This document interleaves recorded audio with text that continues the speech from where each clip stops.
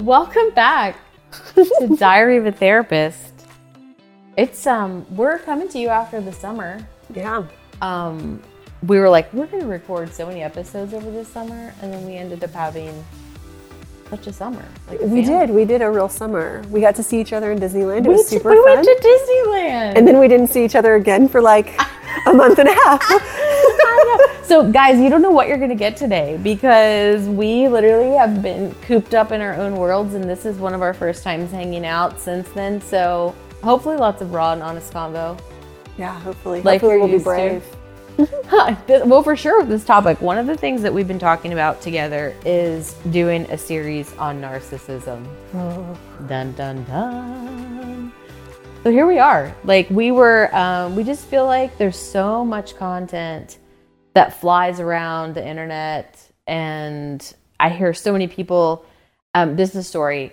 So I literally was driving, Emmy, my daughter is 7. So we're driving and I was getting on to her because she didn't have something she needed for school. And all of a sudden she says to me in the backseat, she goes, "Mom, stop gaslighting me." And I literally was like, okay, she's going to tell me something about like passing gas or like some 7-year-old joke, right? So all of a sudden I said, "Oh, really?" I said, "What is gaslighting?" And then she literally gives me the definition. She's like, "Actually, it's when you are responsible for something and you're putting the responsibility on someone else." Well done. I was like, I'm so proud as a mother. But I'm laughing because my 7-year-old knows what gaslighting is. I love that. I did not know what gaslighting was at 7. I don't think I knew what gaslighting was at 27. So, I mean, real life. But I think it's funny because there's so many buzzwords about narcissism. There definitely are. Yeah. A lot of inaccurate ideas about what it actually is, because there's so much in the media and social media. I think that has influenced the way we think about narcissism. So I think talking about what it actually is maybe would be a good place for us to start. I think it's a great place for us to start. Like, let's actually put some truth out there. Whoa, shocker. What an idea. What an idea. Novel concept. So in the counseling world, if you're not a counselor listening, I found that like our audience is quite diverse, but there is a manual, there is a book in which most therapists and people who are clinically sound would use, and it is called the Diagnostic and Statistical Manual. And what it does is it takes different disorders and different things in the psychological realm, and it breaks it down by criteria. So you look at the criteria and you say, okay, how many of these does the person need to meet in order to have this said diagnosis? So we're using that as our gauge because it really, there's a lot of arguments out there, but really it's the best thing to use at this point. Mm-hmm. Just to have a clinical true north compass, right? Mm-hmm. Yeah, and I will say before we kind of jump into the definition of what this is based on what the DSM says, is that I think there's a lot of confusion about how you actually diagnose personality disorders just as a whole. So narcissism is just one personality disorder, and there are clusters of personality disorders. And so there's no real, true, accurate, reliable, and valid testing measure to definitively determine if a person has a personality disorder. There are a few guides that we can use in testing, but a lot of times if you're dealing with like the court system or whatever, that's a question that comes up, is like, how can we reliably and with great validity prove that a person has this disorder? And I wish there was a great testing measure for it, but I don't really feel like there is. No, I don't feel like there is either. And we actually have experts that we could point you to if you really were looking for something like that. Sure. I'm blessed that we have a few good friends that do that kind of testing things, and we will send you their info. And so if that's something you want, I keep forgetting to mention it, but we do have an email address. We do. I mean, no one uses it really, but you feel free. If you want to send us an email, it's diaryofatherapist@gmail.com. Yeah, we want to hear from you. We do. We really do. We're ready to engage with you. We're ready. We're going to get our social media really going too. It's funny because we've launched this and we've not really, we've really done it for fun. And it's been a load of fun. I'm actually thrilled. But so many people have listened and made comments, and so we're so thankful for that. But so we do want your feedback. Just so you know, I'm just going to say a quick thing on clusters because, so Cluster A, B, and C is what you're looking at. And some of you already know this and you're probably checking out, but don't, real quick. It's so interesting because in these clusters, I think B is the worst. You'd think C would be the worst. Like A is this, B is C. But A is really more of your schizophrenic stuff, like paranoid, like when you see people like hearing voices, things like that. B is where you're going to see your like personality disorders. They call them dramatic or erratic. Those are the hardest thing. You've probably heard therapists say there are different types of clients that they don't want to work with. They sometimes fall in B. Yeah. Because you're literally have such a hard time connecting that person to truth. Yes. Connecting that person to the reality of their circumstances. And as a therapist, especially one spiritually grounded, that's tough. Yeah. Sometimes. And then cluster C is more anxious or fearful things. So sometimes when you look at fear is a lot more tangible to say, I'm afraid of X or I don't like Y. It's a little different. So B seems to be the toughest. And a lot of people would say the schizophrenic piece is hard, but I find that those are sometimes more, I don't know what the word would be, approachable, or you could at least have some sort of rationale because... And you can anchor them. You can anchor them. That's a good way to say it. Yeah, it is very difficult to anchor cluster Bs because of the derealization. Yes. Like I love how you just said that idea that, what is real. I'm not repeating it verbatim, but like how to get cluster Bs to realize that, what they feel in terms of like what they feel like is reality sometimes is not reality. And so sometimes it's hard to kind of move through those muddled places with that subset of clients. It's difficult, you know? Yeah. So let's go over the definition just a bit. Yeah. And then I want you to say some more about what you were saying earlier about how the statistics are kind of whack. Yeah. Okay. They're whack. Okay. So it's a pervasive pattern of grandiosity, need for admiration, lack of empathy. So, I'm big, bad, and I know it. And I don't really know where you fall into that equation as the other person in my life, friendship, relationship, parental connection, up or down, right? Like to your kids or to the parents. And I think that's a really, really hard thing. And, the interesting thing about narcissistic personality disorder is it begins in adulthood. So I'll hear people talk about their teens being narcissistic, and I'm like, oh no, they're just a teenager. But that's normal. They're supposed to be egocentric. Supposed to be egocentric. Oh my gosh, I literally have no idea because, it's just funny. Like I said, I have a 7-year-old and then I have a 20-year-old.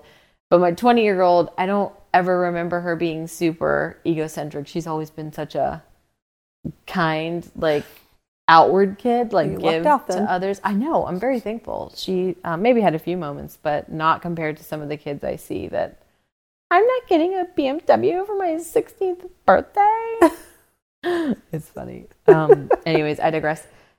So grandiose sense of self-importance. Like everything I do is so important and matters so much. Yeah.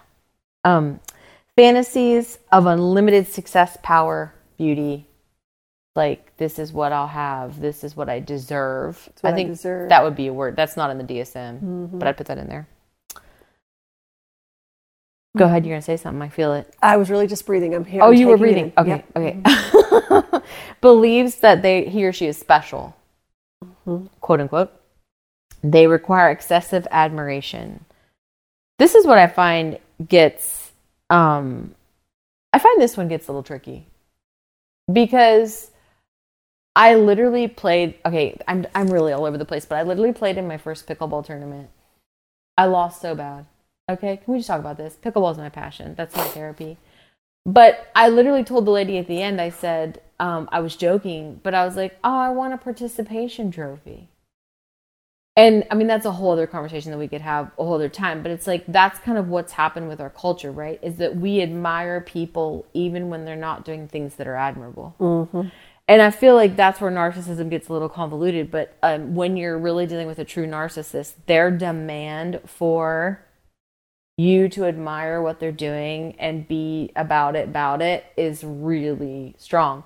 And I think even in the church, we could say, giving positive affirmation to people is what we want to do. We want to uplift. We want to encourage. But I think what's happened in some of that is that we've stopped calling wrong and right, and truth, and a lie, right? Like we've blown sunshine so far that it's made people now not know what to do with anything that's not positive. And so I was laughing as I was asking for that medal, because I'm like, I did nothing to deserve any of that. But that's what's happening in our culture. We're giving admiration and affirmation to situations that don't even warrant it.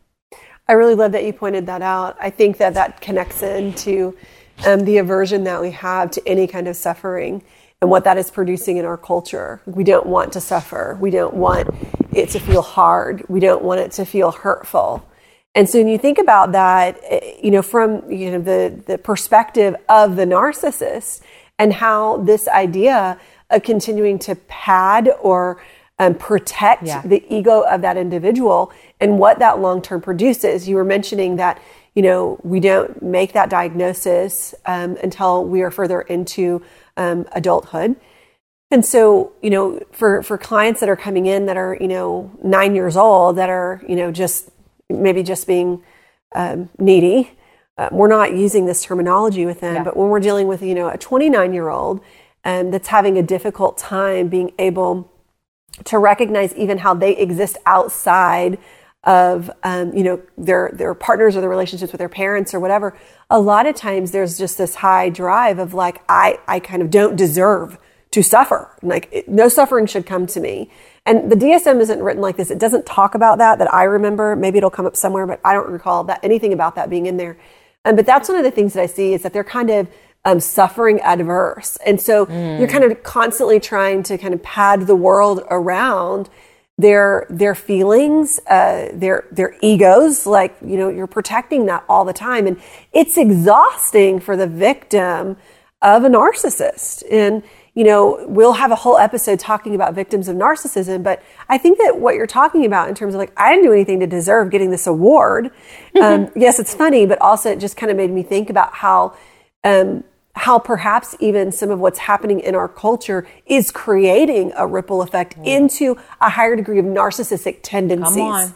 So maybe you don't have narcissistic personality disorder, but perhaps, right, those tendencies have been nurtured. And so we're seeing more patterns of emotional immaturity in relational dynamics as a result of that. I could give you 800 amens for that, because I think that's so true. I think it's so true. And I think what we're seeing as people in our culture now, and probably what you're seeing as therapists or just as humans living in the world, is we are seeing the narcissistic tendencies of a lot people. Of that. We're not seeing full narcissists or people, diagnosed that way. But yes, I think another thing is as the sense of entitlement, which goes in with that. And you know what? I can't help but think, I have to say it out loud. And maybe we'll talk about this when we talk about being like a victim, or I don't like the word victim. What did you say? You said something better just a minute ago. No, I actually did say victim. Did you say victim? Yeah, because they are. I don't know. Probably there is a better word. No, that's hard to find one. But I think about codependency. I'm so passionate about teaching people about codependency. And I think about how codependency is bred. And I think it's bred through that, right? Like, let me pad the space so you don't have to feel what you need to feel. You need to feel this. Yes. You need to feel the pain or the rub or the tension between these things. And we're keeping you from that. And anyways, I digress. Lacks empathy. We kind of said that already. But really, I always say, I tell Emmy, put on their shoes for a second. And she was like, what do you mean, share their shoes? No, I mean, put on their shoes. What does it feel like to stand in their place? And a true narcissist has really little to no capability to even think, how would you feel if I do this? How would you feel if I say this? How would you feel if I acted this way? How would this impact you? Zero. Zero of that. None of that. They're often envious or believes that others are envious of them. So, oh, they must just really admire or you look at their situation and envy and wish it was part of yours. Another piece is arrogant behaviors or attitudes. Like you'll see them be super cocky, super prideful. I almost, for all of you that are listening today, like Cass and I, we do our podcast really just very raw and unfiltered. And so even as we're processing through this, I'm thinking, there might be a benefit to us just doing a little quick episode on each one of these features here, because I feel like we could talk a lot about, what does it look like to have a lack of empathy and an unwillingness to recognize or identify with the feelings and the needs of others? Like, what is that actually going to look like and translate to in relationship? Wow. I think we could do that on each of them. We might end up doing that. We're kind of planning as we go today and just jumping in, because narcissistic personality is these are deep waters, and there's so much we could say about it, and trying to give you kind of bites of information to not overwhelm you as the viewer, but also equip you to have a better understanding of what this is because of the journey that we're taking you on. We are being strategic in terms of like kind of our macro plan, and it'll all start making more and more sense, I think, as we keep moving forward. But really wanting to educate you about some key factors, about some things. We covered boundaries of, counselors and pastors, imposter syndrome, ghosting. We have a lot of different things that we've showed you in terms of the facets that we're dealing with. And today we're kind of trying to bring it together and align our focus into delving more into this particular personality disorder. But that might be something that we end up doing either now or in a different kind of series. But I think there's a lot that you could say about each one of those things. Yeah. And I think it's what makes it difficult to really know if you're truly in a relationship with a narcissist. A client of mine referred me over to a podcast called Waking Up to Narcissism. Tony Overbay is a LMFT that does that particular podcast. Fabulous. And, Tony, if you happen to hear the show, we really want you to come on our show. You are amazing. We love what you're doing in the field of narcissistic personality disorder. But one of the terms that he uses that I really, really like and have now adapted in my own practice is he will say the narcissistic personality or the emotionally immature. Ooh. And I really, really love that terminology, because when we're talking about narcissistic tendencies or there being symptoms of narcissistic personality disorder, what we see a lot is the emotionally immature, personalities being present. And so I like that derivative to say, if you are in a relationship with someone who is a narcissist or has narcissistic tendencies, full-blown narcissism may look like this, X, Y, and Z exaggerated, but the emotionally immature may have features of narcissistic personality disorder, but might not necessarily have the clinical so good diagnosis of that. Yeah, 100%. Right? I agree with that 100%.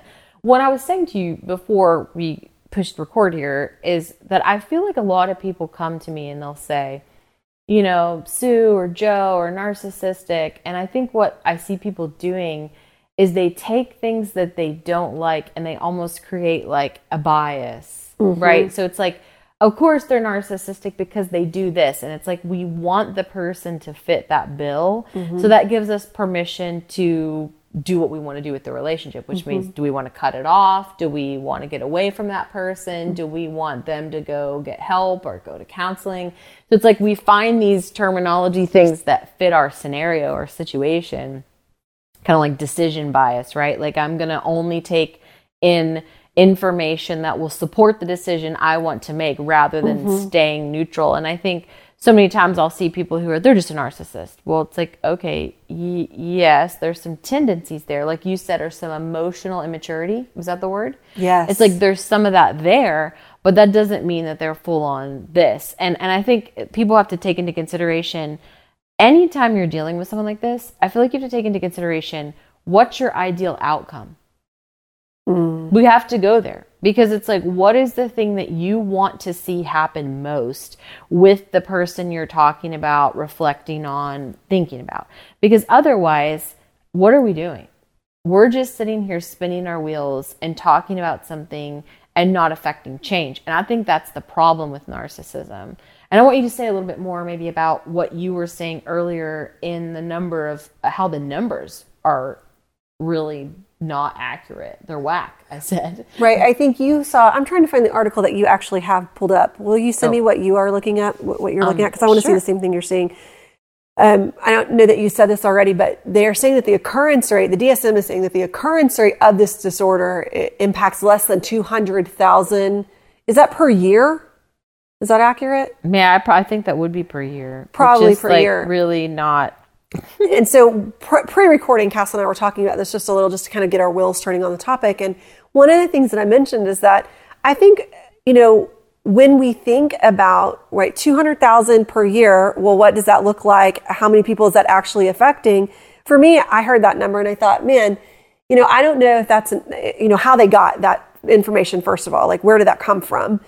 But also, like, thinking about, for me as a practicing clinician, I was letting her know, like, I probably have about 125 open cases right now. Of those open cases that I have right now, I would say less than 5% of those cases have brought a narcissist into my office. Now, here's the thing about personality disorder, cluster B personality disorders particularly. It's kind of widely known in our field that those particular individuals are pretty adverse to seeking counsel.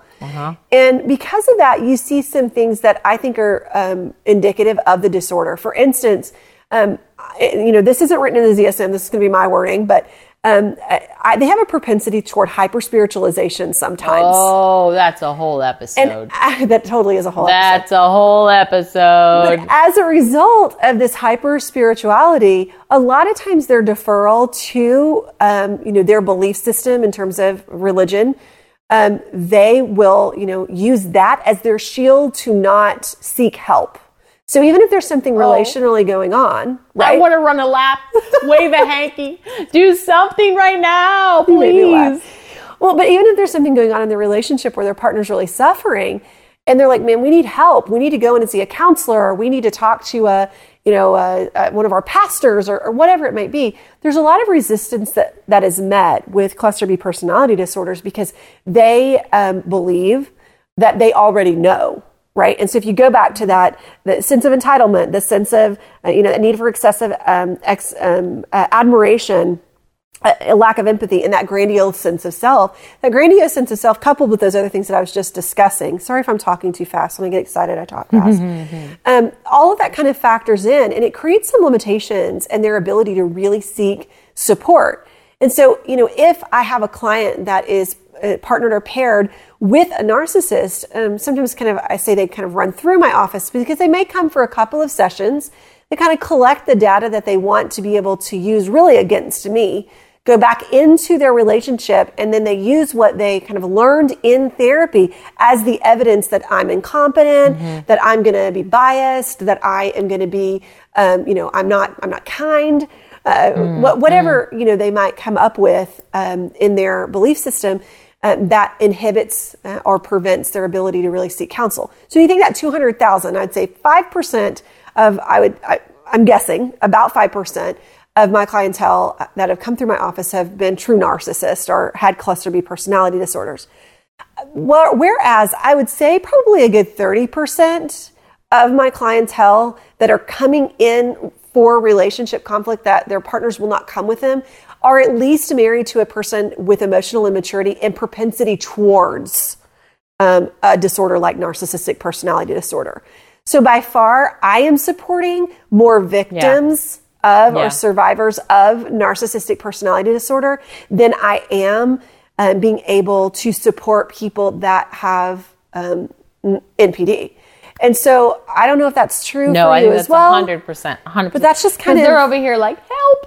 Yeah. What do I do? Because literally, I think it's getting through to the narcissist, which is why people say, I don't want cluster B. When they're on a therapist side, you're like, I don't want anyone with cluster B, because it's getting through to them. And hence where the gaslighting terms come in, because then it becomes they're the one that needs to own their behavior and they're flipping it on the other person. Yeah. Codependency, gaslighting, like a lot of that stuff stems because that's how the person ends up with us. Because they're over here sitting there, am I crazy? Like, am I really the problem? Like, wait a minute, here's what's happening. And I'll say one of my favorite things to do, though, is to look at someone in the face and be like, you're not crazy. Yeah. This isn't okay. Yeah, that's so powerful. And the number of people who did that for me, I mean, I've encountered a lot of narcissists in my life, and like just in close relationships too. And it's like to have people say that to you, and you're literally like, really? Yeah. Like, I'm a therapist, I'm a PhD, but I'm literally like, really? Right? Show of hands for everyone in the room that's encountered a narcissist, not known that you had encountered a narcissist, and later had to look back kind of and reflect on that and be like, oh, wow, I was actually in a relationship with a person like that. Both of us have our hands up. Yes, we both do. Because I think that that's one of the most befuddling things in this field, right? I'm like, but I do this for a living. And why did I get duped like that? Yes. Oh, 100%. So if you're out there and you've experienced that, please know you are not crazy. You're not crazy. It's really hard to see because your nurturing and empathic nature a lot of times prevents you from seeing these traits in individuals. Yeah. And that's how narcissism actually works in inner working dynamics and in family dynamics. And we'll talk more about that hopefully later too. Yeah. I think this might be a good spot to pause or stop, or for us to just say, whoa, because we get too excited. And I love your idea of talking sort of down some of these roads of the definition, plus like what that feels like to be on the receiving side. So stay tuned. We feel like this series will probably be a little different from the structure of our others. We've already got a whole slew of questions that we've received that people want to know some answers to on the clinical and personal side. And so we've got questions that we'll kind of put in, and then we also have just really want to like unpack this for you, because I think unpacking it with people who are clinically sound, just like Tony that you mentioned, it's like that's really crucial, because everyone's going to have an opinion. Everyone's going to be an armchair therapist, which is totally okay. I get it. We get it. But I still am paying my student loans. So I'd love to say that education is still something that we could be utilizing and tapping into. Okay. So on that note, we will see you next time.